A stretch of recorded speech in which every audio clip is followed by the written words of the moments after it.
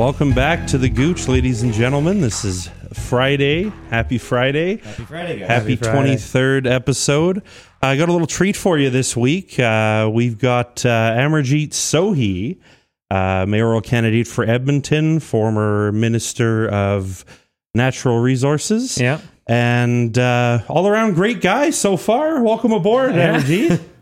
Well, thank you so much for having me. I'm really actually liking the setting, that the way you have got it going. Nice. So Try and make it that's comfortable. making it comfortable, and Yeah. I think it's making it fun too. So Well, that's good. Yeah. We like the living room conversations kind of approach, right? That's all we're going for. Let's see how Exactly. it goes. Yeah. Well, yeah, we don't need to have the drama in the room. The that comes out in conversation, I guess. But Sometimes. But yeah, so welcome. We're so excited to have you here. Also, former Edmonton councillor as well. You've Yes. been around Edmonton for a long time. So I think the way we've started most of the other candidate conversations is kind of just letting you introduce yourself and your platform and what kind of made you want to run this year Mm-hmm. as mayor. Yeah. So many of your listeners would know that I served on city council from 2007 till 2015. Yep. And then 2015 to 2019, I was a member of parliament representing the community of Millwoods and Meadows. And during that time, I was also a Minister of Infrastructure and Communities as well as Natural Resources. But before that, I moved to Edmonton in 1981 as a family class immigrant. My brother, who came here in 1976, sponsored me and my parents to move with him. So we came here. That was our introduction to Canada, landing at the Edmonton International Airport on November 21st, 1981. I felt that would be the coldest day of my life. Right? Right? Oh, yeah. But I think I was wrong. There were many, many cold days of my life after that, Yeah. right? Yeah. So I've been here since then. Edmonton is my home for 40 years, and I love this city deeply. I care for this city, and this city has given me so much. I find that Edmonton is a community that propels people to do good things. It has propelled me to do good things in my life and live up to my fullest potential. And that's why I deeply love it. And that's the reason I ran for city council in 2004, which I didn't win, to give back to the community to make it even a better place. So that's my kind of brief introduction. Yeah. Awesome. Yeah. It's really wonderful. I mean, it's good to see the passion with the city too. I mean, you've been here 40 years. You've probably seen a lot of changes in the city. I know, having grown up just north of it in St. Albert with Adam there, we definitely over the last 10 years, especially see the development and all the business coming here. I kind of wanted to get into your platform a bit. I was reading it the other day, and I always kind of look at political speech, and I always kind of want to know what you mean by these words, right? Mm-hmm. So the first thing that you're really kind of going towards is, to my understanding, the homeless issue. I like we've talked about this in the past podcasts with Diana Steele and Brian Gregg, and they both had very creative ideas.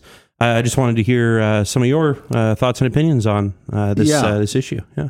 So I have engaged with a number of Edmontonians before deciding to run to figure out if I was the right person to put forward my name at this time, at this pivotal moment in our Edmonton's history where we're dealing with number of intersecting issues from the state of the economy, how we emerge from this COVID, and what kind of new opportunities we can build for people to have a decent, well-paying, middle-class job. And if they want to start a business, that they can be successful here in the city. The kind of opportunities that I had and many other people had, We want to make sure those opportunities are available for current generation and also into the future.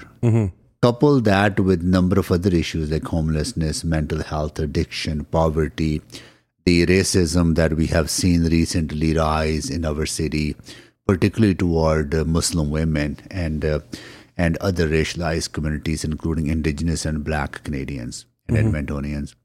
Then the crisis of climate change that sees no boundaries. There are fires in BC, and we here in Edmonton are filling our lungs with smoke because of that fire.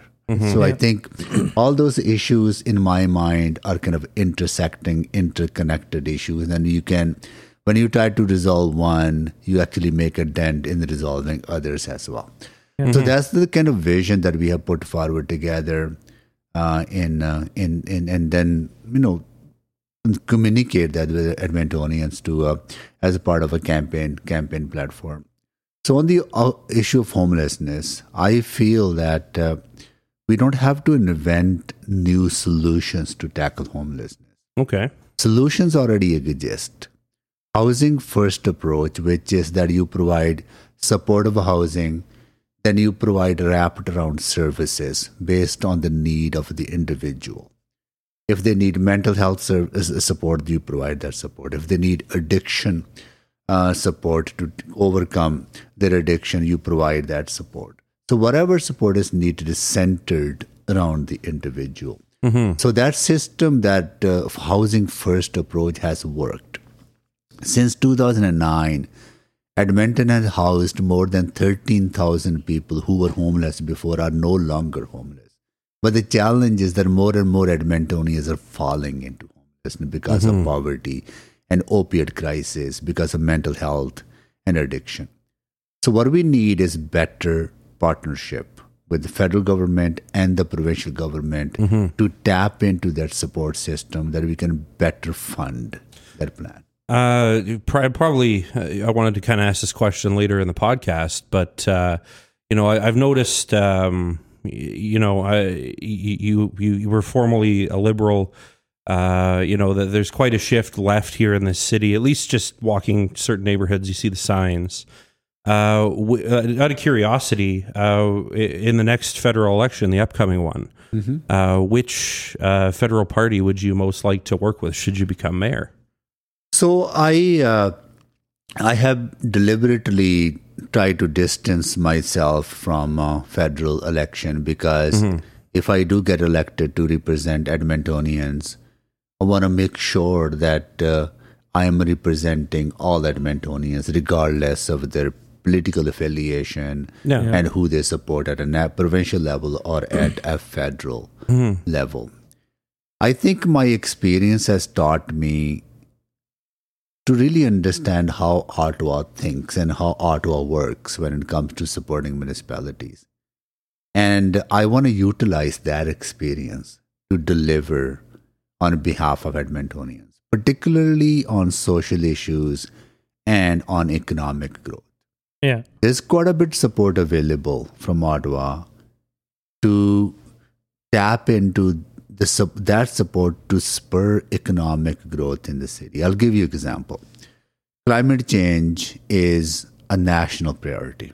It's an international, it's a global priority. And our federal government has set a target of being net zero by 2050. And in order to do that, cities must be partners.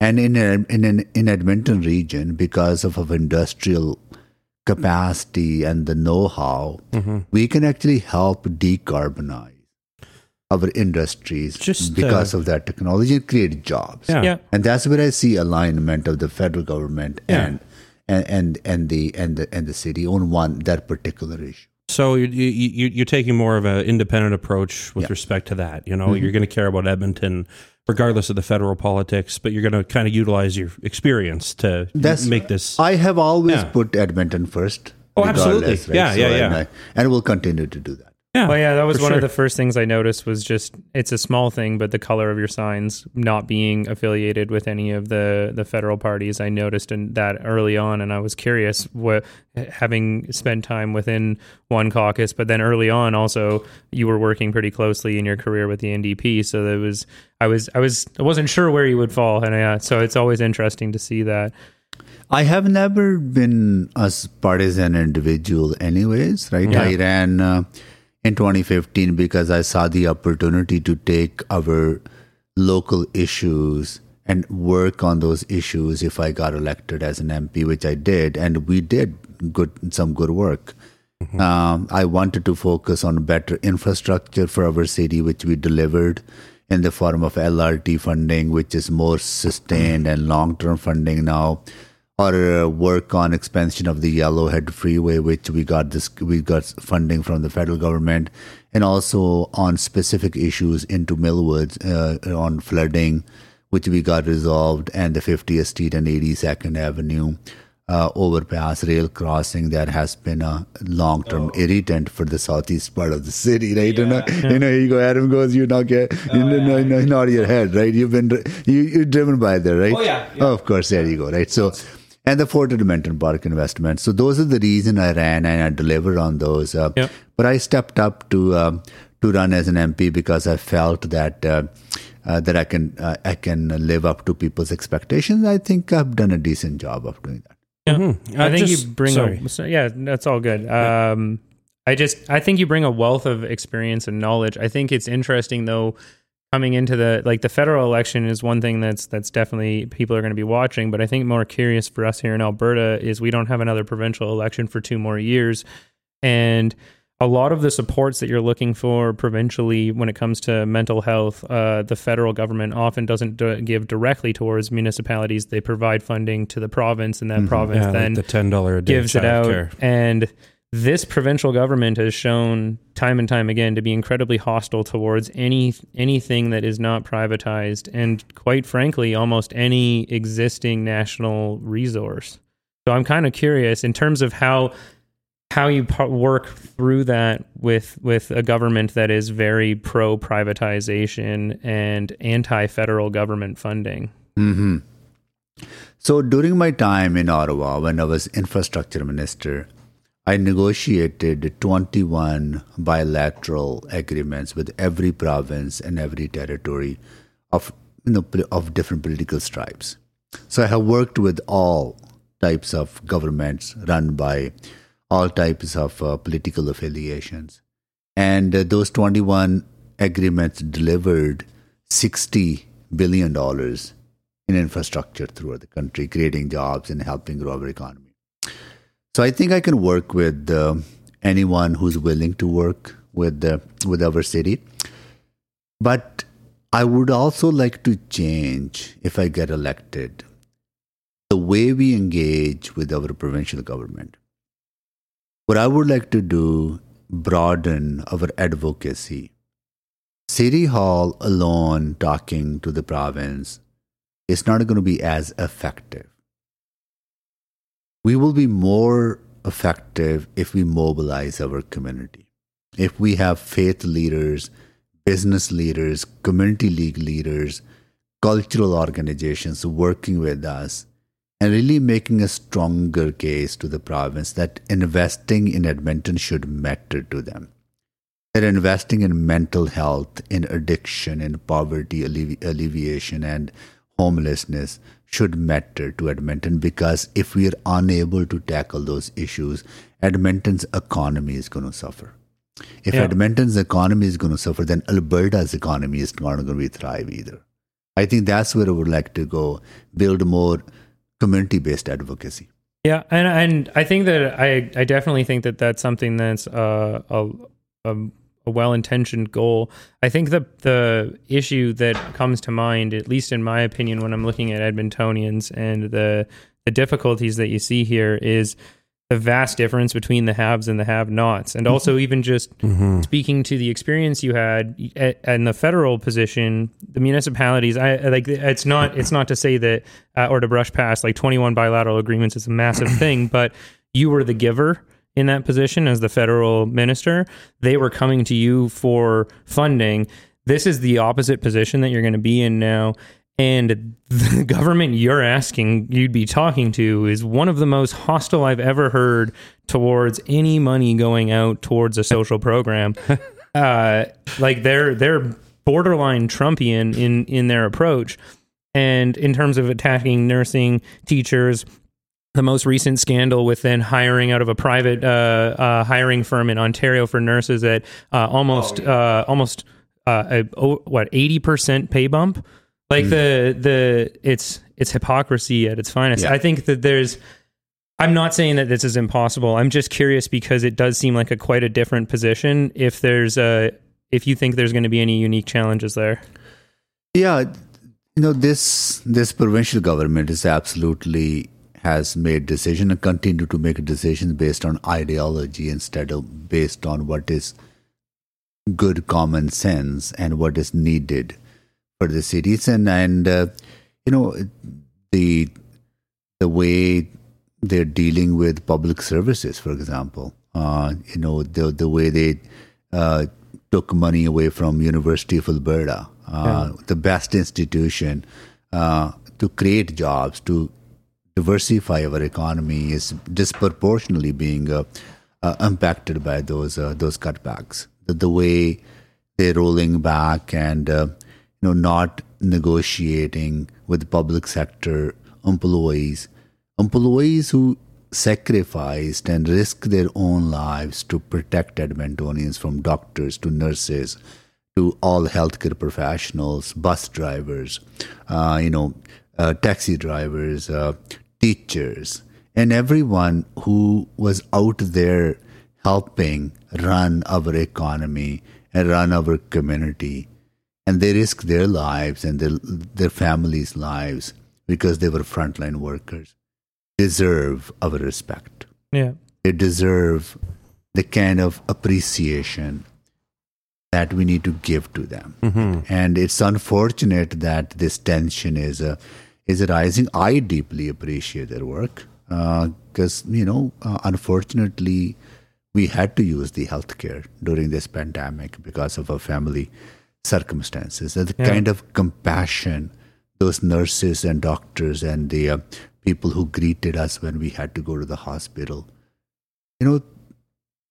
they poured their heart toward their patients. I had my first child at the beginning of this, and I wait when fear was at its highest, and the hospital staff was the best. They were phenomenal people. So I can't say enough of good things, but they deserve our respect. Yeah. Absolutely. But I'm curious, how do we bring that advocacy forward? Because I think that like as you're not acknowledging, none of that's gone missed on most people, but it seems to just be ignored by the provincial government. And as a municipal, as the head of a municipality, as a mayor of a municipality, you would have a relatively limited budget outside of any extraneous funds you get from them.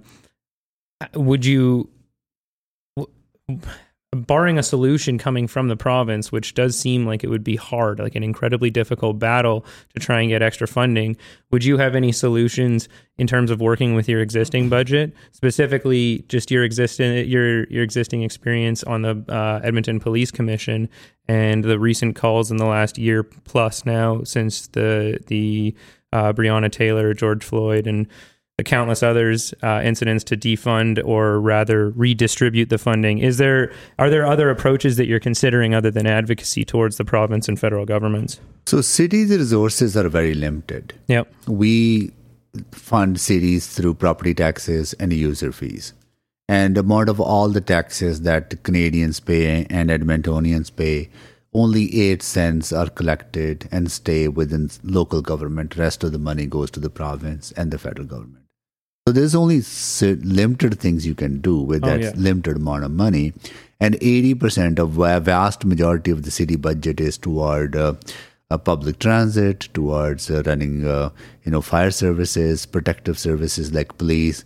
Then the rest goes to community services, rec centers, and other areas. So we cannot do without a stronger partnership with the provincial government and the federal government. Right? That's without that partnership, we cannot tackle the challenges we're facing. What I would like to focus on is that how we build that stronger partnership. Right? I think if a community is talking to the province, then province would listen better than just a city hall representative or just a mayor's office talking to the province. What the mayor's office can do is facilitate and bring the people together. And I have seen successful mayor's offices in my time in Ottawa, how they engage with the federal government when they went to see their representatives or ministers. They were there as community representatives with members of the community, with members of the business community going along with them. Right? Yeah. And I think that is powerful. That's where I would like to focus. Mobilize the community, convene the people from the community, and then form a united front. Well, just a question to that. I mean, it's one thing to say that you like to mobilize the community, but most mayors I've seen in Edmonton, just in the brief time I've been here, for example, like the closure of the airport to make a eco space here in Edmonton, the municipal airport. I believe you probably were, here when that happened. It just seems to me that when the mayors all get together and the city all gets together, they sell off land that was quite usable to then develop it with property that no one can afford to live on, and it's not helping the homeless issue. It's not helping the labor issue. I mean, yeah, sure, you get a few jobs when the building's getting built. Yeah. But as far as I know about the airport, they can't build anything on it because the ground is, full of, fuel and whatnot. But like, what's your approach on that? I mean, it's all well and good to say, like we're going to help the homeless and we want to have a stronger community. But when I've seen, businessmen literally go in to the mayor's office and cut a deal to build Rogers Place, for example, and shut down an airport that had some of the best, we had the best STARS response for emergency accidents up until that airport was shut. I mean, these are now lives that, are usually minute by minute. You're adding, now they have to have STARS fly from the international airports. Mm-hmm. So, that response time's not great now. I just see that in certain occasions when certain people get in the mayoral positions, it's just kind of to line their pockets rather than to help the people. And I just wanted to kind of ask, what's going to be the things that you employ or do to basically ensure that doesn't continue? Because like you said, you want to help the homeless. You want to be an independent city with the federal government's help, but what's going to stop this from continuing?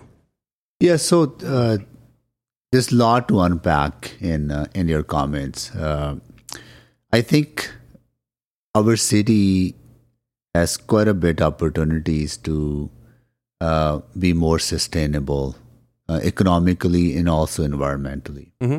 And we have spaces in our city that have gone undeveloped for decades. And airport lands or Bradford was one of them, right? Mm-hmm. It was underutilized. Yes, there was a need for the airport, and the airport served a purpose, but it also competed against the international airport. So we couldn't really afford to have two airports competing with each other, right? So I think that was the challenge. Bradford, it was a great vision. It was a great vision to turn that community into sustainable community to accommodate 30,000 Edmontonians, new Edmontonians or existing residents to live in an environmentally sustainable place. It's coming along now. It took a while, absolutely. And we need to learn from what went wrong. I think where I would like to go is a stronger partnership between the city administration and private sector to tap into private sector expertise, at the same time set the standards that Edmontonians expect these kind of developments to deliver on. So that's one point. How do we continue to grow in a sustainable way, right? And there are a number of opportunities there. The second is accountability and transparency. There has to be transparency in the system so Edmontonians know how the decisions are being made. Mm-hmm. The third point is that I see three roles of the mayor's office. One is making sure your city, the services that citizens rely on, from public transit to policing to fire to community service, snow removal, cleaning up, everything. That is a fundamental responsibility of the city council and mayor's office to make sure those services are as efficient and as effective, and Edmontonians are getting the value for their taxes. Mm-hmm. So delivering that value. The second role is being a champion of the community. Selling city to each other in a way that people believe in this city, that people believe in their potential, that as Edmontonians, we are capable of doing good, big things. Yeah. And the third role is external relationship with the province, with regional partners, with the federal government. And I see that the role, the convening powers of the mayor's office, even though mayors may not have as many legislative authorities, but that moral authority to convene the community is such a powerful thing that no other elected official have other than the mayor's office, because they're representative of the entire city in a non-partisan way. I think that convening power has not been properly understood or utilized. And I have seen other cities utilize that so effectively. And that's what I would like to do. Mm-hmm. I understand that, you want to work better with the federal and provincial governments. The other side of the coin is obviously working well with business. That's a big part of being in the mayor's chair. I know Tristan had a really good question about business we were chatting about before. Mm-hmm. Well, yeah. So I'm always curious about people's position when it comes to private business and private capital in general, but private business specifically, I understand the value of expertise there. But I also see in the last year and a half, when we see this mental health crisis reaching its peak and addiction and suicide rates peaking and spiking on a pretty regular basis throughout a large portion of the world, but specifically more like we've seen it directly in Canada as well. And at the same time, those businesses are all getting subsidized. They're all getting our tax dollars, while the resources to provide funding for mental health is not there. Whenever left to their own devices, businesses always choose to line their own pockets. I don't think that there's a way of convincing me otherwise. And I think this last year and a half has galvanized that belief when you see the Bezoses of the world choosing to go to Mars instead of helping anybody on this planet. So I guess my question, to kind of refine it, when you say you want to tap into private expertise, how do you do that without giving them more? What is on the table for them? Because they will always see, or in my experience at least, I've seen businesses' approach is typically quid pro quo. Well, I would say that my experience with Edmonton's business community has been different than maybe your experience and what you're describing. Okay. I see Edmonton's community such a homegrown community. People can trace back the current success to the struggles that their parents or their grandparents made setting up those businesses. I know a large number of people in the business community who started from nothing. Yeah. They started from scratch. They build their businesses here. And they contribute to the community in a way that you have never imagined that they would, because they are such giving back so much. And I think there's a uniqueness that Edmonton's business community, in my experience, is not hierarchical community, that they don't think separate from the community, they think part of the community. I think that is very unique. And I have seen that in other cities where business community think that they're above the community. Well, But here is different. I always sense that business community is so integral to the overall community that they always think, and particularly small businesses and medium-sized businesses, that despite struggling through COVID, still kept their doors open to serve. I do agree that the small and medium businesses, the ones that have never really exploded, but they've managed to maintain, for the most part, those are the lifeblood of the city. And to that extent, I agree that those are the ones that are giving back. But at the same token, like, we've had two other candidates on here, neither of whom were invited to the KV Capital debates. I was just going to ask. And this is a private capital debate that more or less sidesteps democracy. It absolutely does. And I mean, when you don't invite every candidate, that sidesteps democracy on the onset. Yeah. I mean, and especially when we've got so much of the conservative, wealthy community claiming cancel culture on a daily basis, to see the wealthy conservative capital quite literally canceling people's platforms. It's upsetting to see that, well, the small and medium-sized businesses, I do agree with you. They are lifeblood. They've stayed open. I'm working for one right now, a small business, and they are doing everything they can to stay afloat.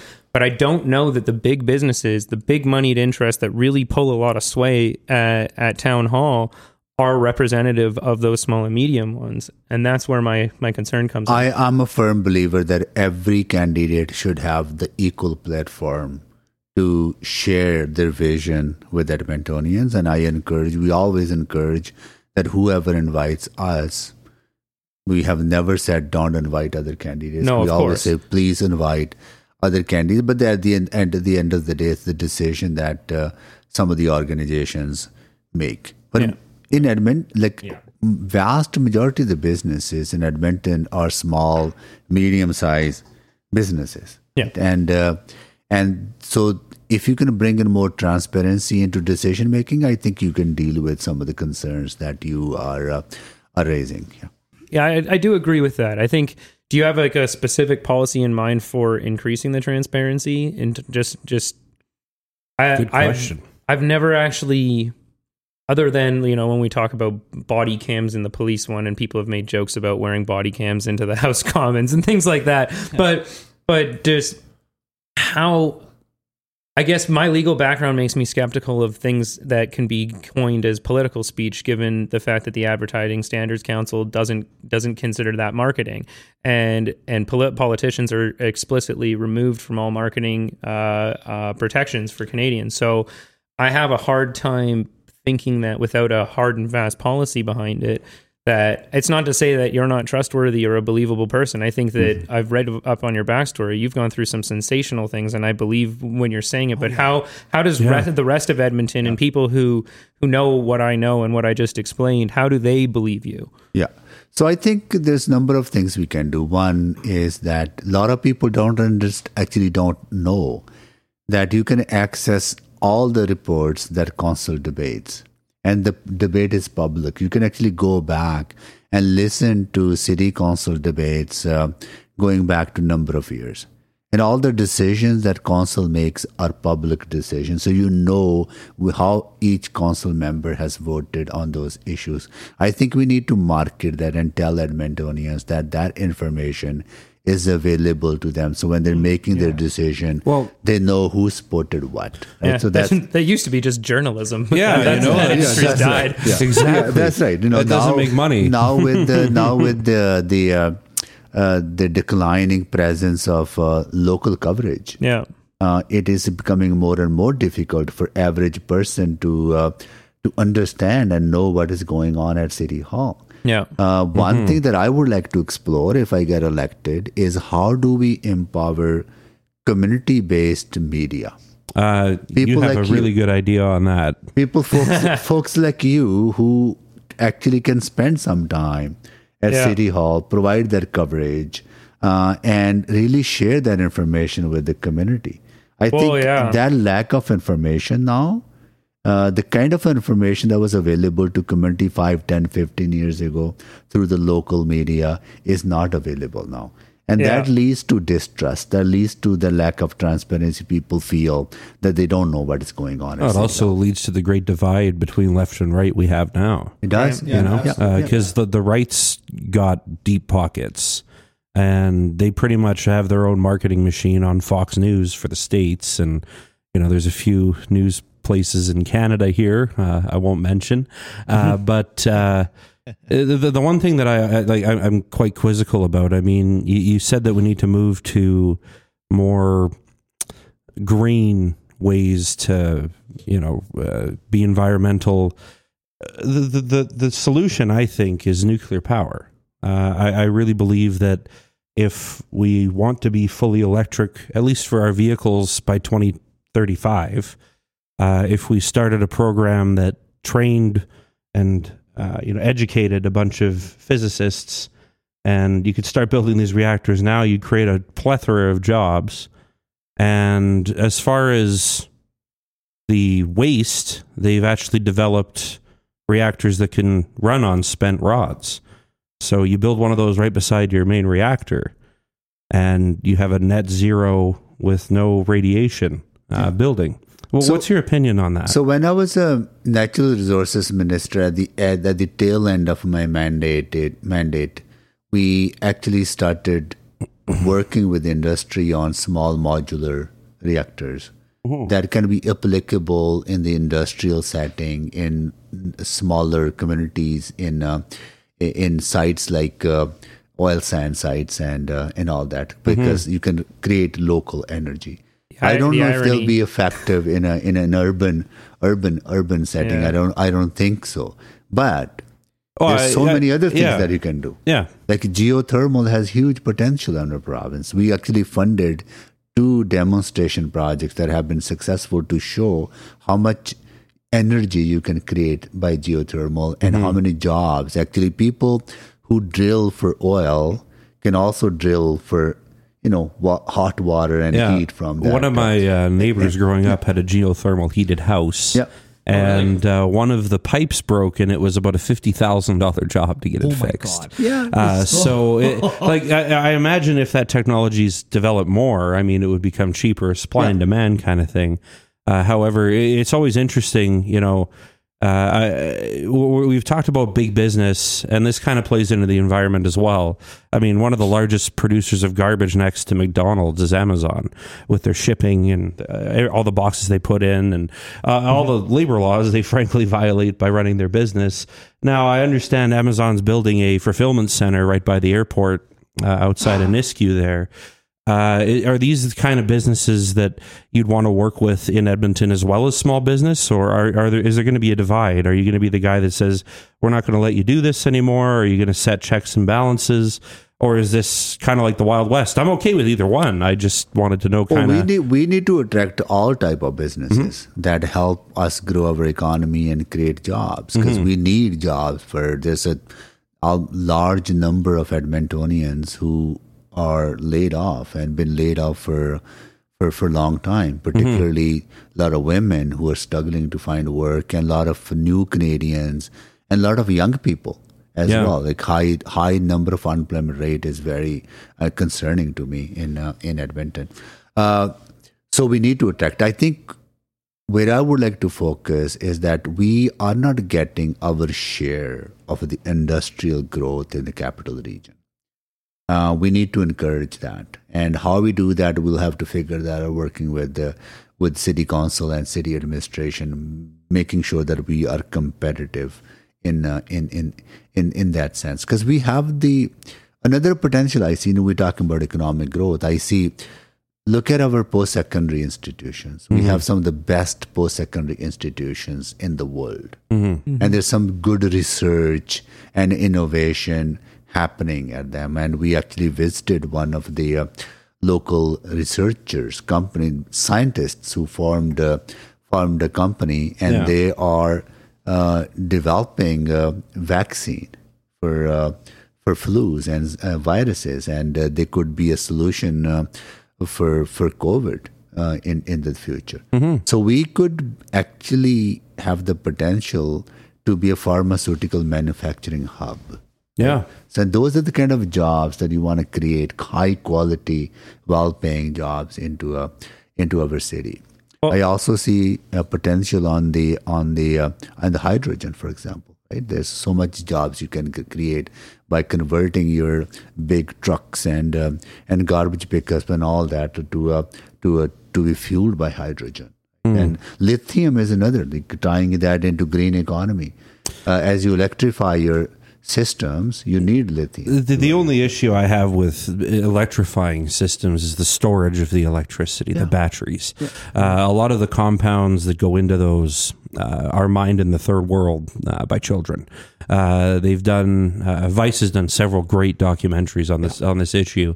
They're always ahead of the curve. I love Vice, but just to kind of put that aside, I don't really want to get into that. I as the guy on the right, just reading through your personal history, obviously this doesn't bother me at all. I think I just want to hear the cool life story while we have you on the podcast. But obviously any guy on the right that's reading through this, your history on Wikipedia or anywhere, is going to see that you were arrested as a terrorist in India, and I wanted to ask you, like, what actually happened, because you can see, like, just I could see Mike Nichols' wheels turning on how to make that a smear campaign in some way, and I wanted to get your 2 cents on what actually happened in your story there. He didn't have to turn his wheels too hard. He could have just looked a couple years ago to what they did to Jagmeet for tying him to the Air India. Well, that would involve him actually having to do something, which I haven't seen him do at all. I was actually going to get a sign for this plant here, and it was going to say Mike Nichol, and he was going to be my UCP plant or UPC plant for the room. But tongue-in-cheek humor. Like I said, I just wanted to kind of hear what actually happened there. I mean, yeah. So a lot of Edmontonians are actually familiar with my life journey, and I have shared that life journey at a number of platforms. And I deeply believe in fairness, and I deeply believe in justice. So when I was a young man living here in Edmonton, I got involved in a number of organizations who were working and doing some international development work in third world countries, including India, who was a developing country at that time, and working with local farmers and farmers organizations to help them organize. And so I wanted to actually see that work being done, because I was involved in a theater group here, and through theater we were actually talking about the role of arts and culture in social justice and inequality and equity issues. Wow. And so I wanted to learn more about what was happening in rural India, and how theater was being used to help farmers organize. And so I packed up my stuff here and moved to India for a while. Oh, well, what part of India, out of curiosity? I'm originally from northern India, from Punjab, and I have family there. My parents were still there at that time, and my sister and our extended family is still there. So I went back to see them for a bit, right, and spend some time with them. But my goal was to get into central India, in the state of Bihar, to where the struggle was pretty tense at that time. So we started, I started spending time with farmers, understanding their struggles and helping them organize. And during that time, there was so much police oppression against farmers that they raided the whole village. Wow. In collaboration with some of the local landlords. Because I know just recently there was a humongous farmer strike in India as well. So this is quite a systemic issue, I imagine. Yeah. So we were all arrested. The whole village was arrested. There was 27 of us who were arrested. They picked up every young person they could find, and they put us in prison. And they then all fabricated charges of these guys were here to destroy the state and all that. So you didn't even get a trial. It was we didn't get any trial for 21 months. Right? Wow. So we were just kept in the prison without any charges whatsoever, under branded as a terrorist, right? So but then finally there was a lot of international pressure on the government and local pressure on the government, and they had to withdraw all the charges. So it was all fabricated charges against me. But I learned a lot during that time. I had a lot of things to reflect on about my life, and and what kind of life I wanted to live, and actually really reinforced my commitment to human rights and social justice and fairness and due diligence. Right? And that you're a lawyer, right? I'm not a lawyer. I have a law degree. Law degree. Yeah. You know how critical law is for a well-functioning democracy. Oh yeah. Right. I benefited from that because there were lawyers fighting for my release. Yeah. There were legal people out there, judges and others who were fighting, saying this is injustice. Yeah. And that is what democracy is about, right? Democracy, different functions of our society working together to preserve that integrity of the system. Yeah. I mean, I think very well said. It paints me probably not in the best light, because my reason for opting out of the law is because I think it's genuinely not doing as good a job as it could at making the system as efficient and as effective for as many people as possible. Plus, you don't want to make less than minimum wage articling. That's true. When I had my child, there's no labor laws protecting articling students in the country. They get stripped of them. So I know how you feel. We have few young lawyers in our family, right? So, once I had my daughter, I could I'm the only income earner. I was like, I can't do that. So. Yeah. But I was actually curious to actually go before. It was really nice to hear your story from directly from you. But right before that, you were mentioning natural resource development, tapping into resources that we have already here, existing resources. And one of the ones that I'm curious about, because you were in the office and would have been directly connected, and I wrote extensively on the subject, was cannabis legalization, and what I consider to be a massive failure on the part of the federal government to continue to criminally regulate CBD so that it can nationally control hemp. Yep. Because of hemp's diversive capability to usurp wood paper, like wood pulp paper, and still maintain those existing mills by retrofitting them single-use plastics to get away from China's use, and then from an international trade perspective, the ability to then create a national mandated minimum for biodegradability for all shipping that we could then use to force China to purchase from us. Like there's layers of economic prosperity built into it. And Alberta, though not the best positioned province, would have quite a bit of land mass to be able to grow on.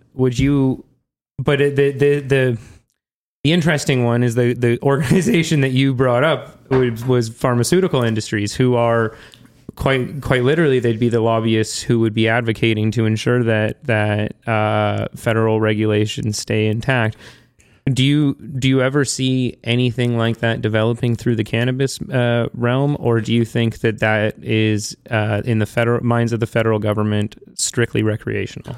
Well, to be honest with you, I have not had a chance to actually think about that aspect. I did meet with some of the folks who are in the hemp business, and they do have some issues that they're trying to resolve with the federal government in a way that some of the classification changes from Health Canada over to Agriculture Canada. Yeah. So you can actually grow hemp for other uses that are not consumable from a marijuana perspective, right? So I think, I don't understand all the technical stuff of it, right? But there has been some movement happening where people are trying to push the federal government that can this be a major source of economic growth for provinces like Alberta in the hemp sector. Yeah, so like Health Canada's requirement is an extraction requirement of the active cannabinoids. The primary one being CBD, which is basically there's two main cannabinoids, THC, CBD. CBD works in opposition, but the main reason why that one's interesting is because Health Canada's position in legalization was about making sure that they're protecting Canadians from the illegal market. And CBD was in the 650 pages of scientific journals placed forward. CBD was only ever mentioned positively by scientists, and yet it was maintained as a criminal regulation. And 80% of all of our medical expenses in this country go to palliative care, a good portion of which could be handled by a natural anti-inflammatory that we currently mandate gets thrown in the garbage for any agricultural hemp production. Mm-hmm. So I think that I understand, like, this is probably not a question for you then, because it's not a subject that you're overly well versed in. But yeah, it's just when I hear wanting to grow through the pharmaceutical, I hear that as wanting to grasp tighter to the people preventing other solutions from coming to the forefront. When we look at this pandemic, regardless of the historical things and all the other things that you're raising about pharmaceutical companies, we needed a vaccine to fight this pandemic, and we were so dependent on foreign countries to have access to their vaccine. I think we need to be self-reliant, and Edmonton has the potential to make sure that Canada is self-reliant, because I have all the ingredients and the scientists and the research institutions to make that happen. So that's where my focus is going to be, along with other economic growth opportunities for the region.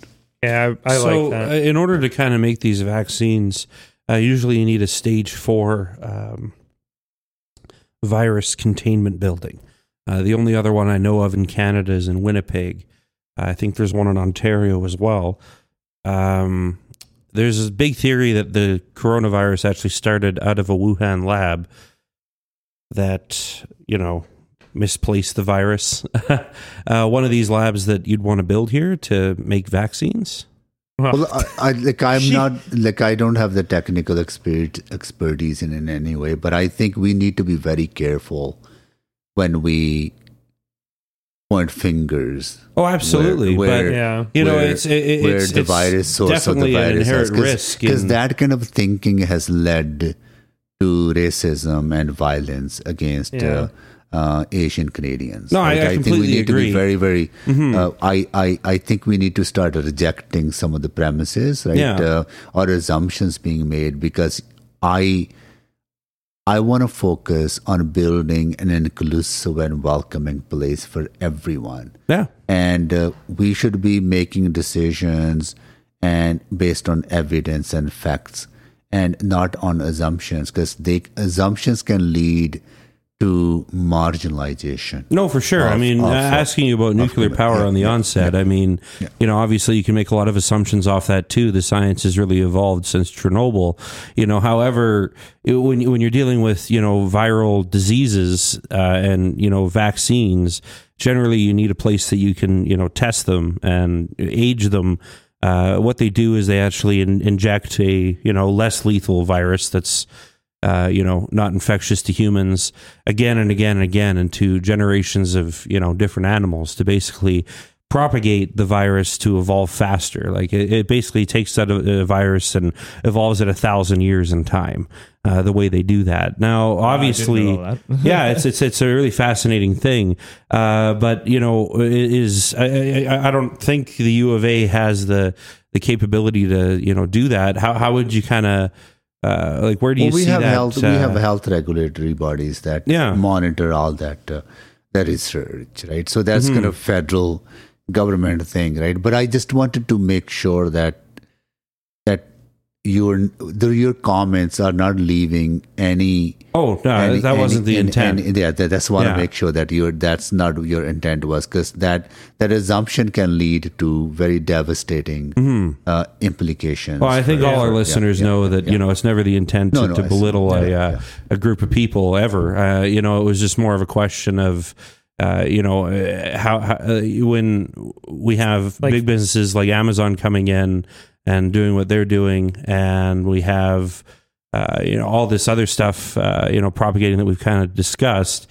It was more of a question of is that the plan for you to grow Edmonton is through a scientific, more vaccine approach? That's one. Like I see I know the there's several, pharmaceutical is one potential. I also see a lot of potential for carbon capture, storage, and utilization to decarbonize our economy. I see a lot of potential in hydrogen, as I mentioned earlier. I see a lot of potential in lithium, which we need to build electric vehicles and all the infrastructure that is necessary to that. And I see a lot of potential in when you build people's capacity. I think the biggest thing that you can do is make sure that people are ready to be successful, that people are able to build their own capacity to succeed.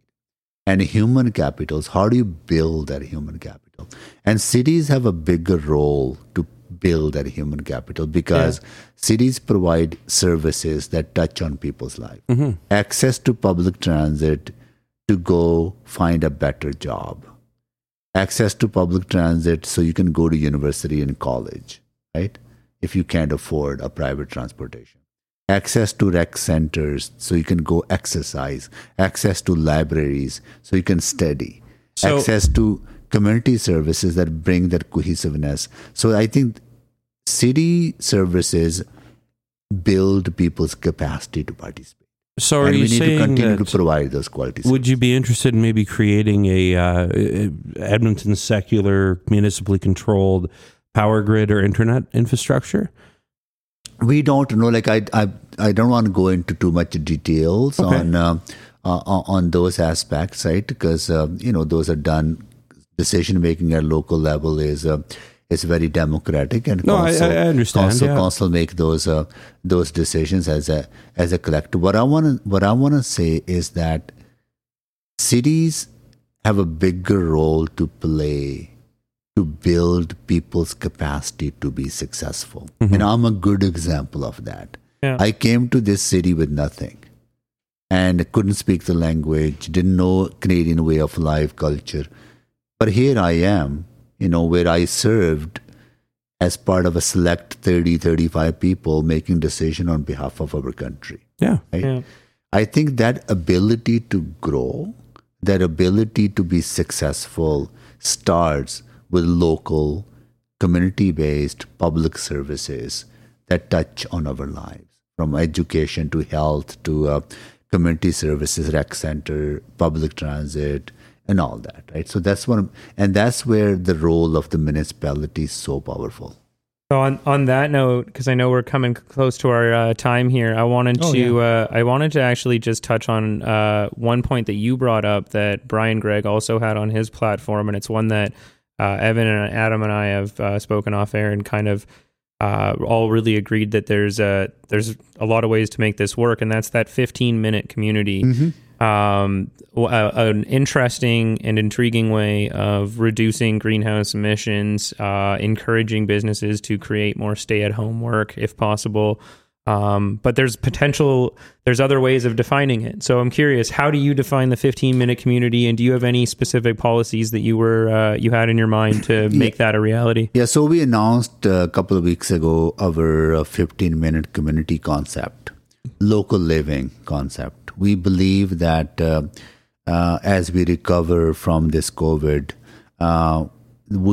people would like to have a hybrid work arrangement where they go to work for a couple of days, work from home for 3 days or half and whatever. The hybrid model companies will be kind of forced to recognize and implement. That creates opportunities for local economic growth at neighborhood level. Yeah. So having a coffee shop in your neighborhood, having a bakery shop or a barber shop, or a small bar or pub where you can go just to relax, have a beer, right? Or meet up with friends. There are places you can walk to. Yeah. Places you can bike to or take public transit to. Shop in the local grocery store. And that's where I think it ties into environmental sustainability.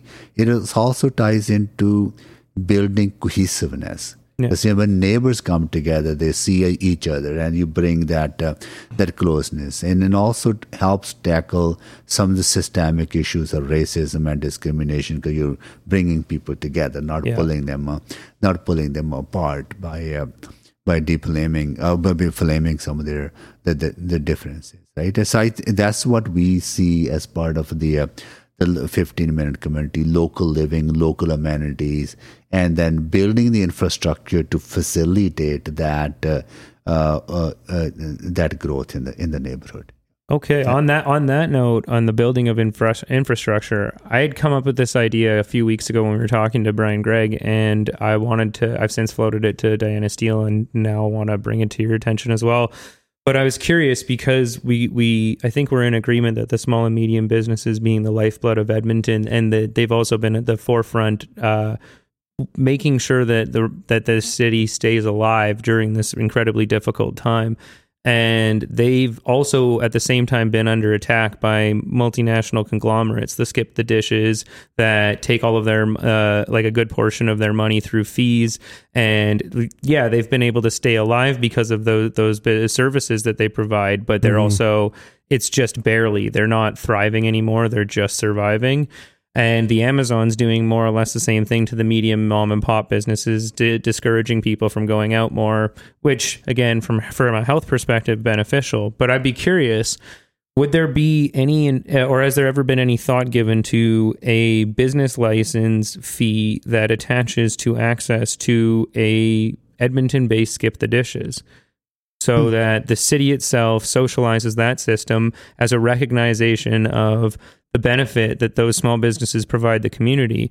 Take that money away from the Skip the Dishes, give it back to the community in the form of services. And then tax it.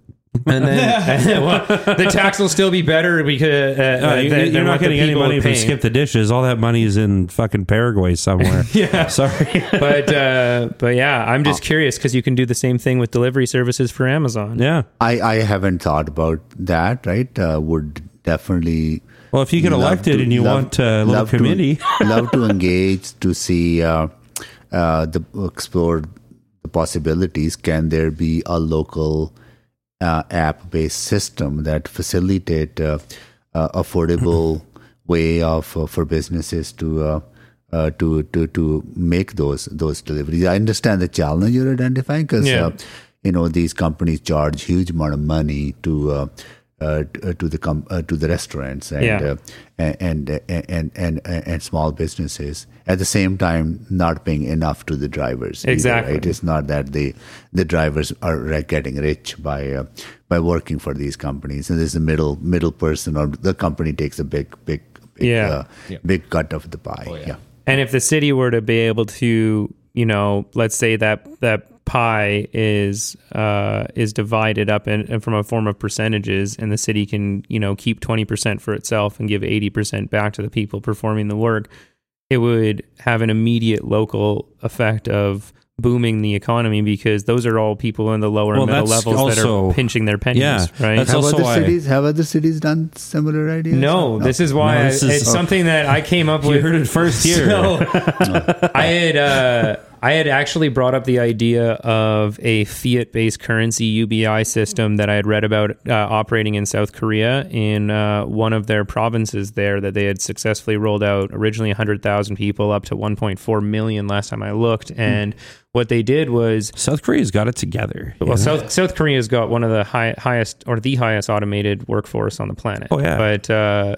But what they found was that by creating a fiat currency, so a currency that could only be spent at local registered companies, that those companies all grew and hired more and built, and everybody in those areas thrived because people were being pulled off of welfare just by spending money that they were being given at local places, and it wasn't able to be used online. So I thought, what about an app that could do more or less the same thing here, not necessarily giving money out, but saving people money? That's just such a brilliant idea, too, because you could tie it in with a local internet. Basically, a lot of states have done this where they just got sick of dealing with AT&T probably, and they're like, fuck it, we're going to make our own internet.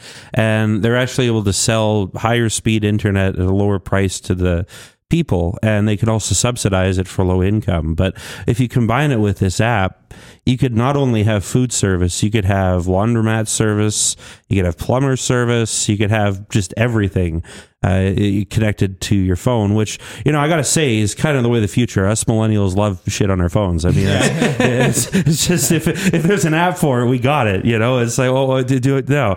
I think that would be a pretty brilliant move, but would that be something that you'd be interested in maybe implementing? This is the first time I'm hearing this idea from you guys, right? So, consider this the pitch. Would like to learn more. Yeah. Would like to learn more about it. Yeah. Well, if you get elected, feel free to give me a ring, and I will gladly have a conversation at any given time. I think that you have a very strong chance, given what I've seen, and just given your demeanor and experience. I feel like that's probably a good thing. Yeah. Yep. I just have one more question before we kind of cut this off. With the new gun laws that have kind of come out in Canada, I think everyone that's owned or owns a restricted weapon got a letter in the mail from the RCMP saying you need an ATT to take it here and here and here now. Obviously, there's been a whole bunch of firearms that, honest, hardworking citizens that have never broken any laws of purchase that are now illegal or prohibited. A lot of that's really in control of the municipal police, especially in Edmonton, where you're working hand in hand with them. Is this going to be something that you're going to be working with them to do, or is this going to be something that, like a lot of mayors are kind of leaving it aside and saying, oh, this is Ottawa, this isn't us?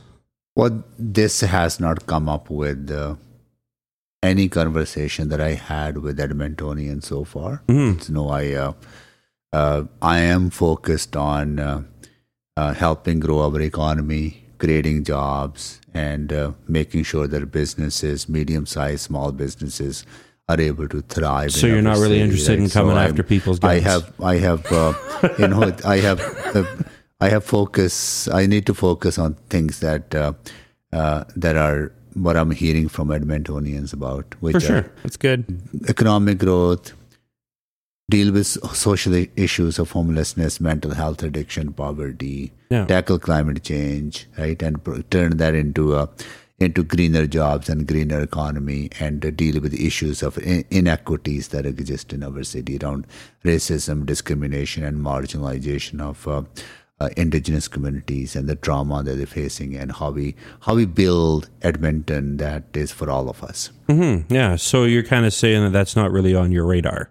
I haven't heard about it. Fair enough. It doesn't seem to be on most Edmontonians. No, it's you're a unique the Edmontonians that own guns, probably. I mean, that's where I ask. I mean, like in communities where it's RCMP policed, it's a little different. The federal government kind of has the say. I mean, we're in a little bit of a niche here because we have our own city police, and obviously the municipal government has a lot more authority over that, right? So that's why I was a little curious as to where you stood on that. We're kind of running out of time here. I think we're running a little over. Yep. Is there any kind of thing that you really want to achieve? Is there something that if you become mayor, it has to happen? Like what's kind of your Trump wall? Well, you want to hang your hat on. What you want to hang your hat on for your election here? So my metrics for success is that every Edmontonian should feel pride in their city. Mm-hmm. Every Edmontonian should say, this is my city. This is my place. I belong here, and Edmonton is who I am. Edmonton is part of my life. So my vision is that build a city for all Edmontonians. Right? Mm-hmm. And that's, if more and more people feel that way, the more and more people, the deep love that I have for the city, I want everyone to feel that deep love. But that deep love is only possible when city treats everyone equally, with dignity, with respect. Yeah. And that's the kind of city I want to build, a city where everyone is part of it. Fantastic. That sounds awesome. Absolutely. Yeah. Well, it's been absolutely wonderful having here, Amarjeet. Well, thanks for having me. We're so excited to see how everything goes forward. And I think we all wish you the best in the election. And we got through this without you guys pouring a second drink. There you go. Yeah. I finished my pineapple water. I did have 2, yeah. You did have 2, but He's a sneaky one. Yeah. It's the Scottish. There you go. Yeah, Good. absolutely. Thank you, guys. Well, it was absolutely delightful. All right, guys. Hope you have a wonderful weekend. That was Amarjeet Sohi with us. And don't forget to check back again next week as we continue on our candidacy platforms. We got Kim Crushell next week. All right. Have a good one, guys.